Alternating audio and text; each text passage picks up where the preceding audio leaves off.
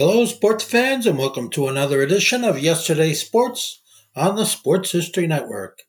And make sure to check out sportshistorynetwork.com/giveaways. I have two signed books I'm giving away.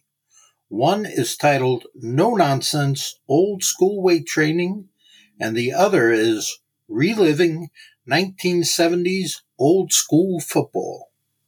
We have a special encore presentation from 2021 and the great podcast we had with Chris Willis celebrating Joe Carr on his birthday of October 23rd. Hope you enjoy this little podcast we had from last year and the best of the Pigskin Dispatch. This is the Pigskin Daily History Dispatch, a podcast that covers the anniversaries of American football events throughout history on a day-to-day basis. Your host, Darren Hayes, is podcasting from America's North Shore to bring you the memories of the gridiron one day at a time.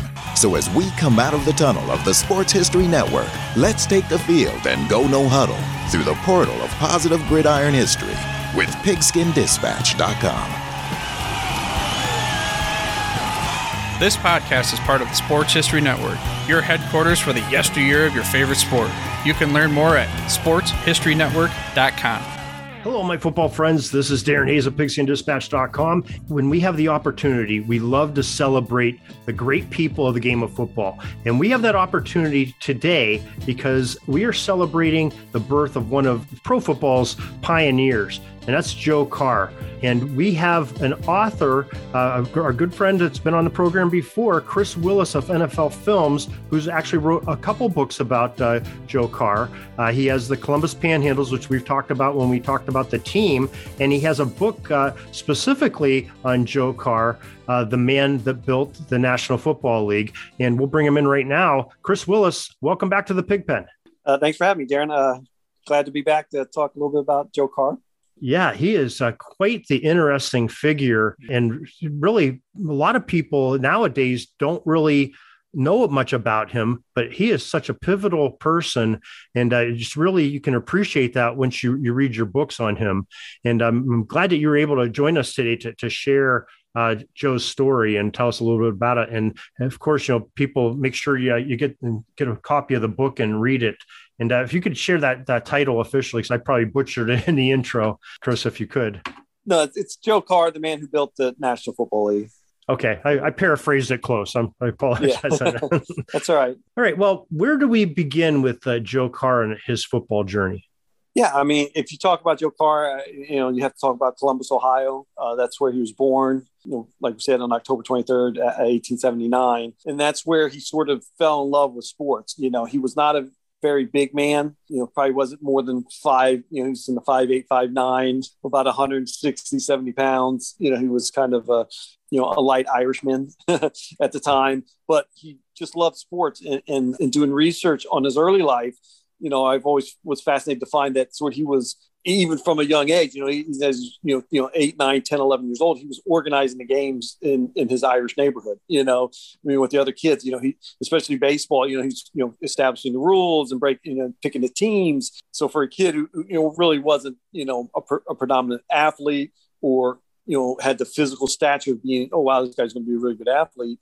He was sort of a born organizer, and that started in Columbus in the neighborhood, and then it developed into, he became a sports writer for the Ohio State Journal, turn of the century in 1900, and then through his employment through the Pennsylvania Railroad, we talked a little bit in previous episode on the Columbus Panhandles, he became the team manager, so he didn't play, but he managed the team.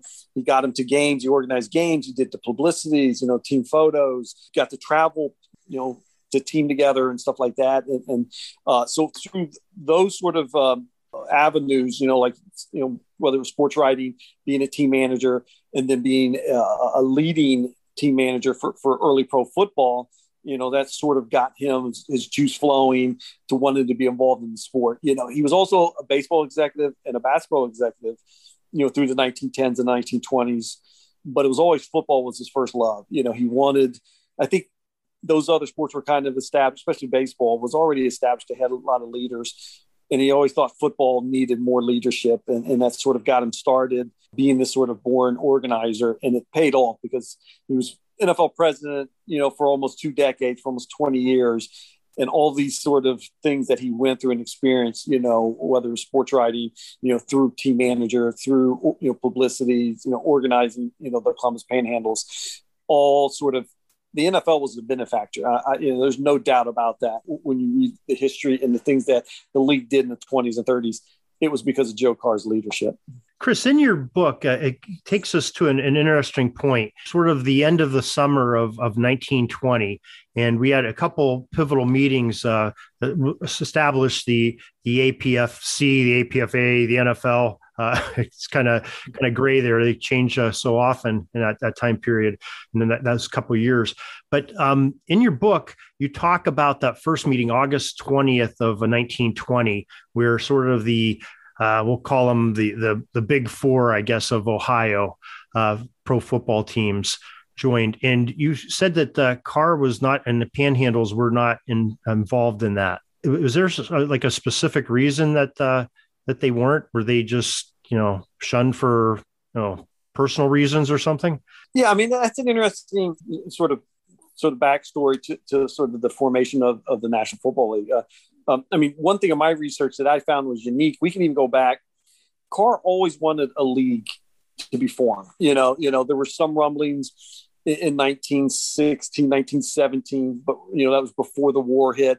Then those things were put on back burner. And then when they came back from the war in 1919, they were starting to, think about it again. And obviously in 1920, but in my research, I found an article in January 1920 where Carr visited a baseball promoter in Martins Ferry, John Maloney. In the articles that was in a couple of Ohio newspapers talked about a pro league being maybe formed that fall. I mean, this is January 1920. This is almost 7 months before the actual meetings to form the NFL. So it was always on Carr's mind to be involved with pro football and be there at the beginning, especially an organized sport, because that's where it needed. Baseball was organized, some of the other sports were organized. Well, football wasn't quite at that level until 1920, and my only sort of opinion with this, that once they got to August, like I said, he was involved in baseball during the spring and summer. So I think that took the backbone. He was be involved as an executive in minor league baseball at the time. So when the sport was starting to form in August, to sort of kick, well, here's going to be the fall season. Do we want to start a league? Like you said, the big four, I think it was Kent, Akron, Dayton, and Cleveland that were starting to form, this sort of league. Columbus was left out. And my only guess is, at the time, the Canton Bulldogs were the best team in pro football. And they were owned and operated by a guy named Ralph Hay, who owned a Hummelbill and a dealership there in Canton. And he had the best team. He had Jim Thorpe. He had the best player and the best team, heading into 1920. So he was going to be at the forefront.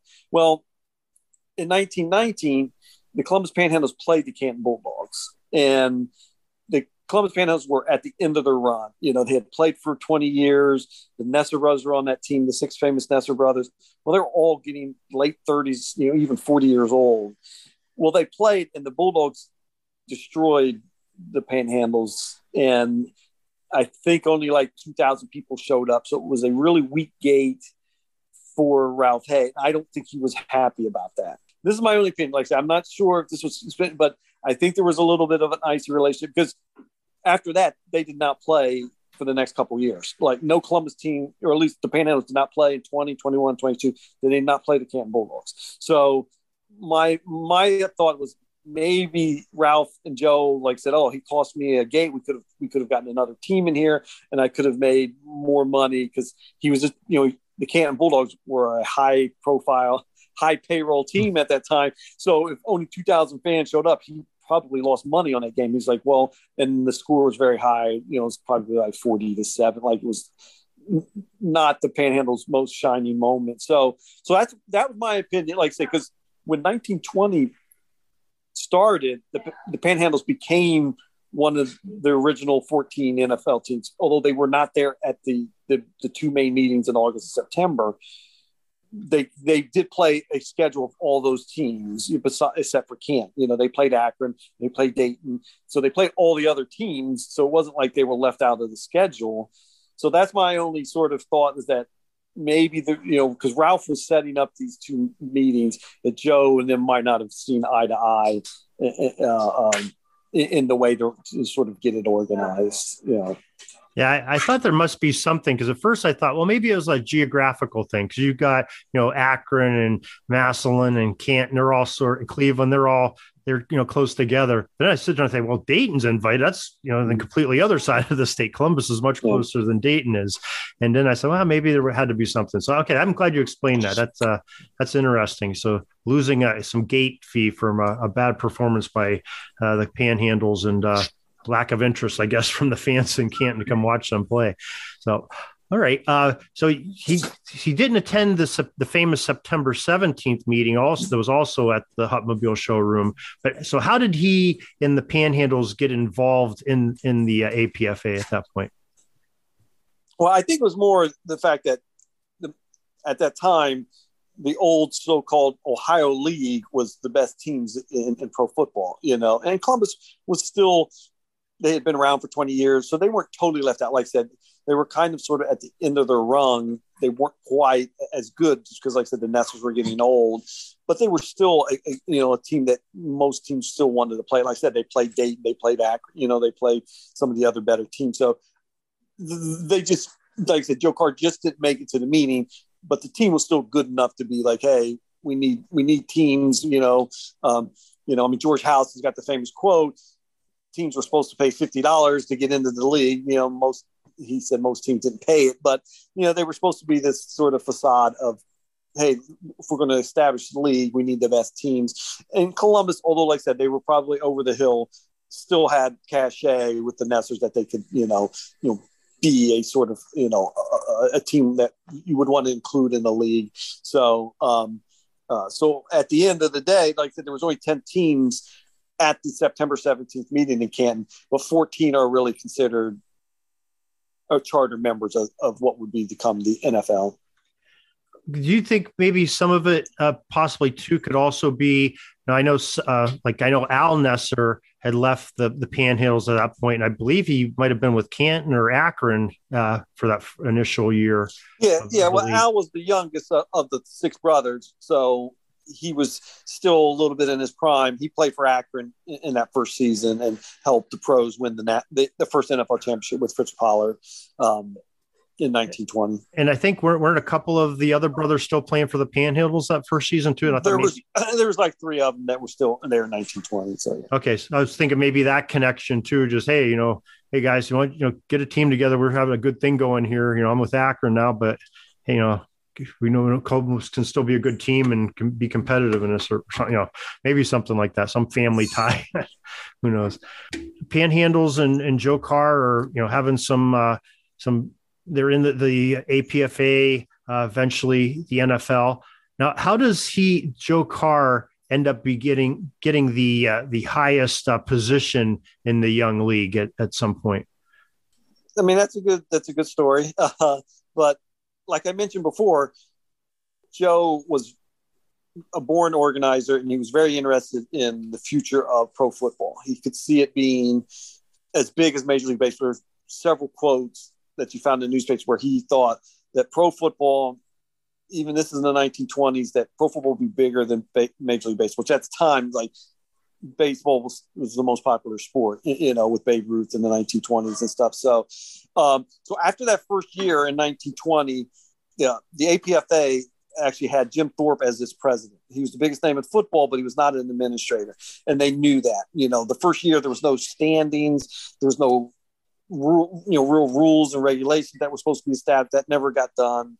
So, there was no league office. Like there was nothing that was actually done in 1920, except that they played games, and Akron Pros went unbeaten, and they were, in April of 1921, they were voted the champions, of the league, So, but a lot of the owners were had dissatisfaction to the league. There was nothing being done. Is this really going to happen? Like they were losing money. So, in April of 1921 in Akron, they had the league meetings, and Joe Carr, actually was there this time. He actually, he made the trip there. His Panhandles were in the league, and he was the one that sort of voiced his opinion that the league, the we need to keep with this. We just need better leadership. Pro football is going to have a great future. It's going to be one of the biggest sports in this country. It's going to be just as big as Major League Baseball. So he supposedly gives this big spiel of what the future of pro football is like. And everybody, all the owners were on board, and they kind of knew they had the right man for the job of president, So when they had their election, he came up. I think there was a quote that says he was elected when he was out of the room against his will. But I just think that made for a good quote, because he definitely wanted the job, and he wanted to guide pro football. And so since, starting in April 21, that's how he became the president of what would become the NFL, when they changed the league name in 1922. Well, I mean, what brave foresight that he had to say that it was going to become, as big as baseball or one of the major sports, because it wasn't even the largest form of most popular form of football at that time. It was, the college game was much more popular than the pro game in that era. So, wow, that is really quite a great job of Nostradamusing that one. Yeah, it was tremendous. And it was in several newspaper quotes. This wasn't just, this was, he even started in the 20s, and then you saw it in the 30s when the NFL, and the NFL, like they said, was still, 6th, 7th on the popularity poll. He would say, he's like, oh, baseball's better days are ahead of them. Like, he didn't put down baseball, like, oh, baseball's not good. He said baseball, and he was like I said, he was an executive in minor league baseball.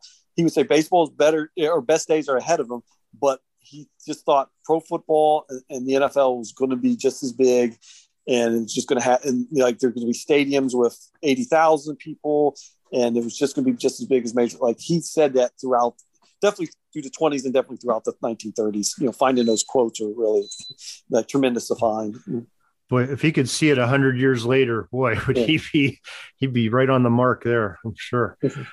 Wow. So what were some of the things after when he got into the office of leading the Young National Football League at this point? What were some of his accomplishments that carried on even in today's game that we could take a look at? Yeah, I mean, I always say, I think I say that in the introduction, that he's like the Henry Ford of the NFL, and that's why, he's not the only man that built the National Football League.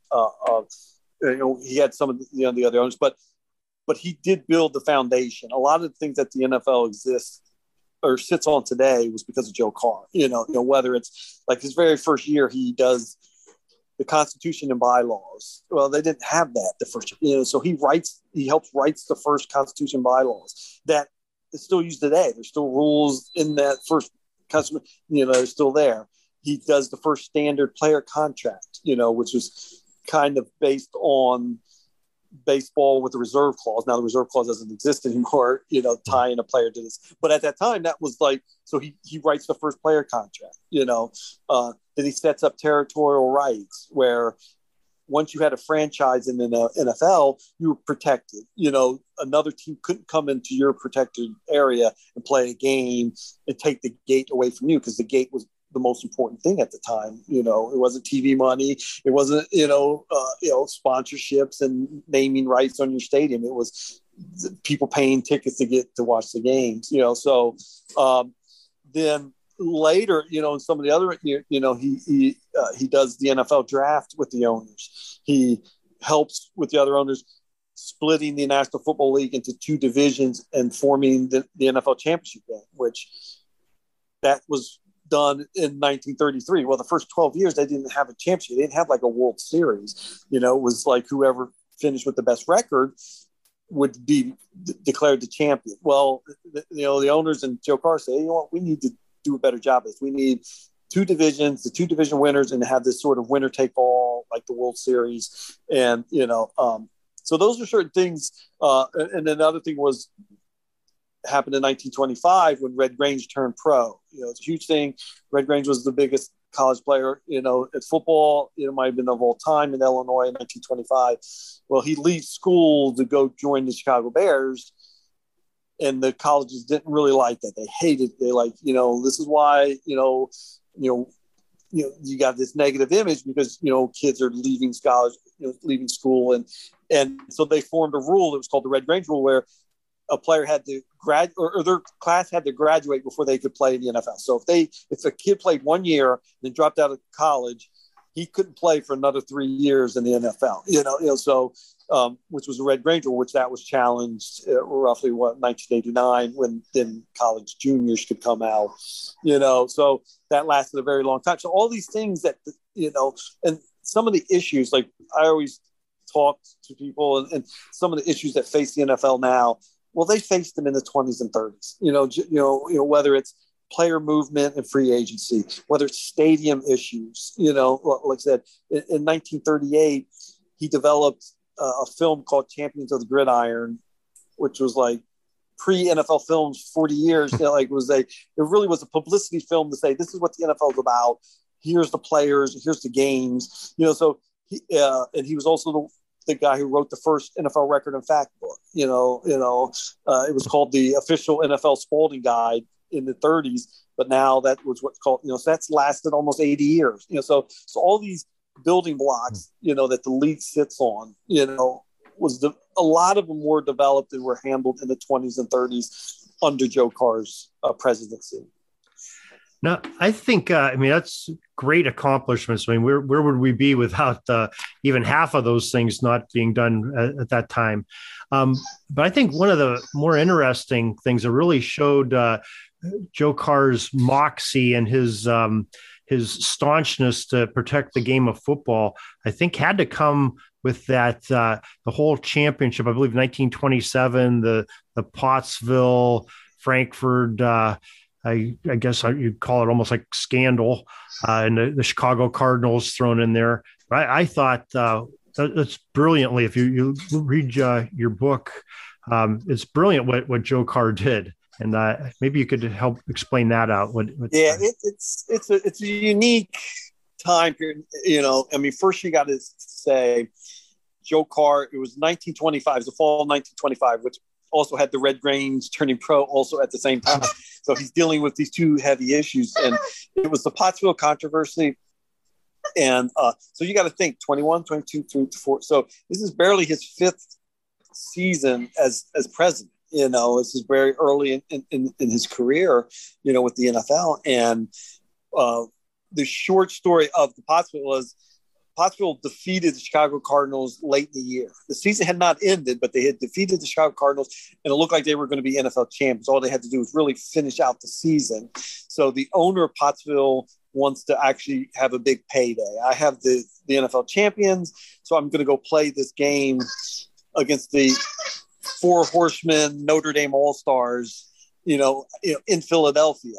Well, there was already a team in Philadelphia called the Frankfurt Yellow Jackets. And like we mentioned earlier, there's territorial rights. You can't just, I'm going to play games. And so Joe Carr, and there's proof, there's newspaper articles, and there's a print of where he told the Pottsville owner, don't play this game. If you play this game, you will be suspended, or something. You're going to break a rule and you can't play. So the Pottsville owner, Dr. Striegel, he ignores that and he plays the game anyway because he wants to make money, or he thinks this is going to be a big payday. And it turned out he didn't. He broke even on the game, against the Notre Dame All-Stars. Well, as soon as that happened, Joe Carr rendered the decision and said, the Pottsville franchise is suspended.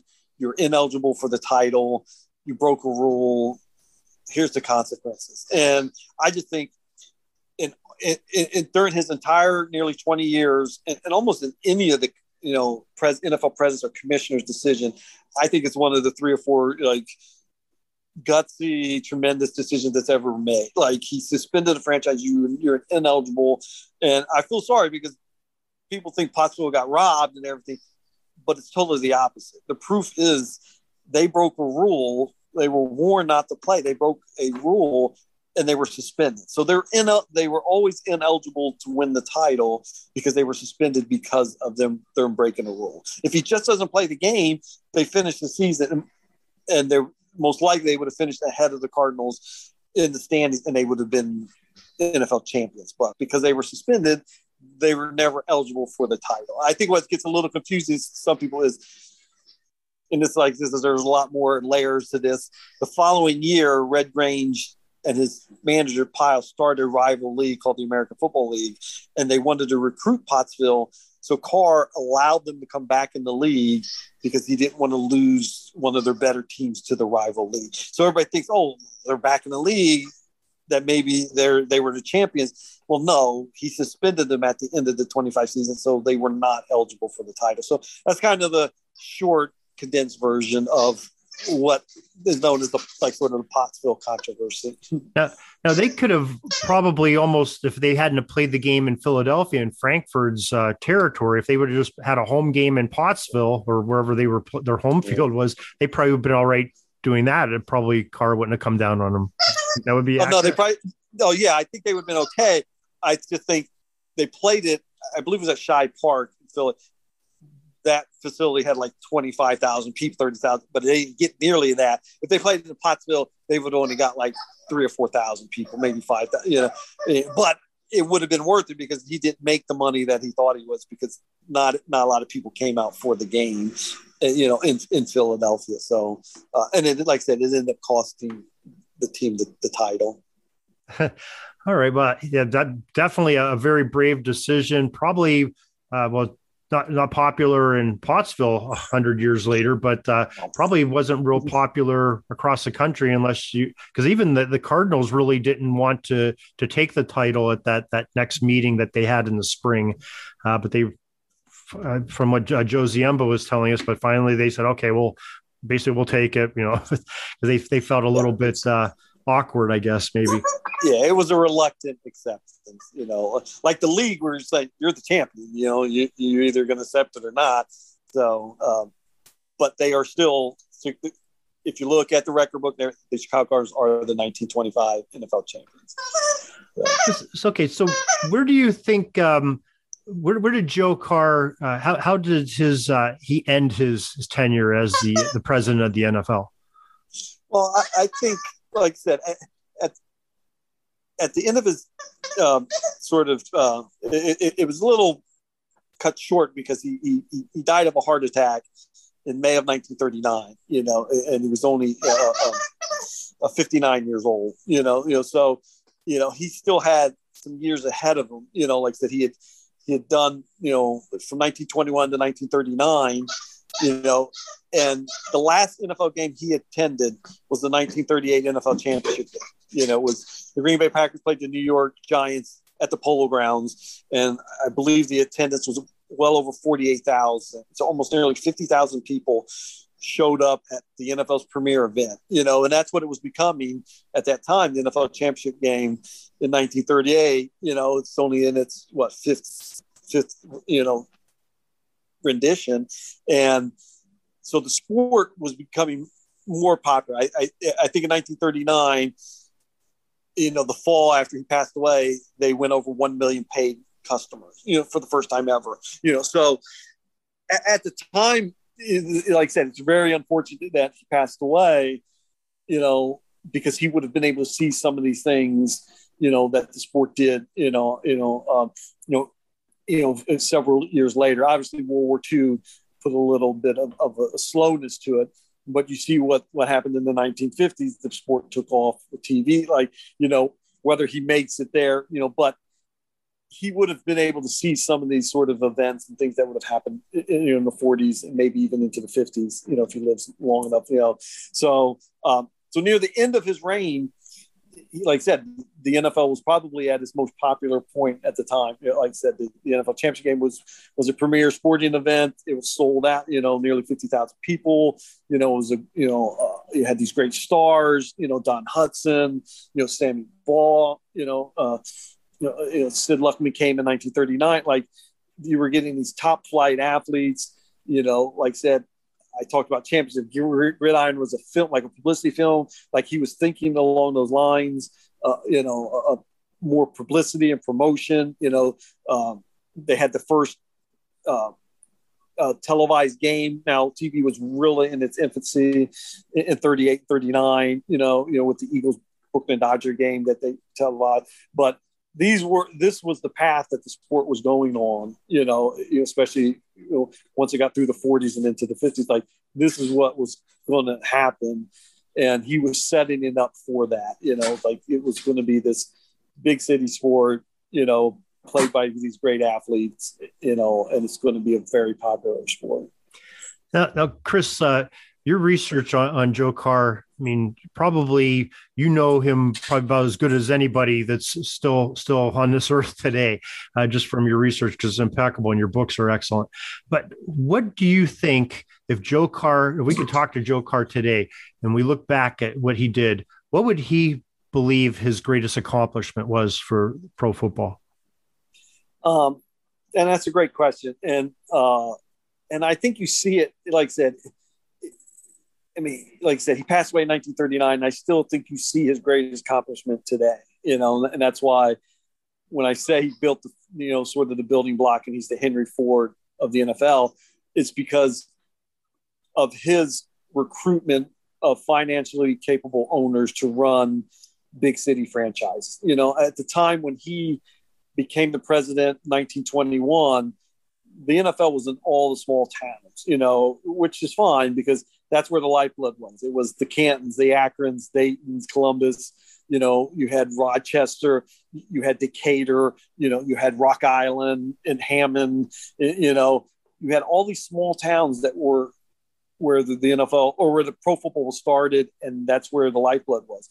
Well, by the mid-20s and into the late 20s, Joe Carr saw like, hey, if the NFL was going to be a big city sport like Major League Baseball, we have to be in the big cities. And in order to be in the big cities, you needed financially capable owners to run them. And he started in 1925. He already had George Halas in Chicago, but Halas told him, go do what you need to do. And he did. In 1925, he went to New York and he recruited Tim Mara.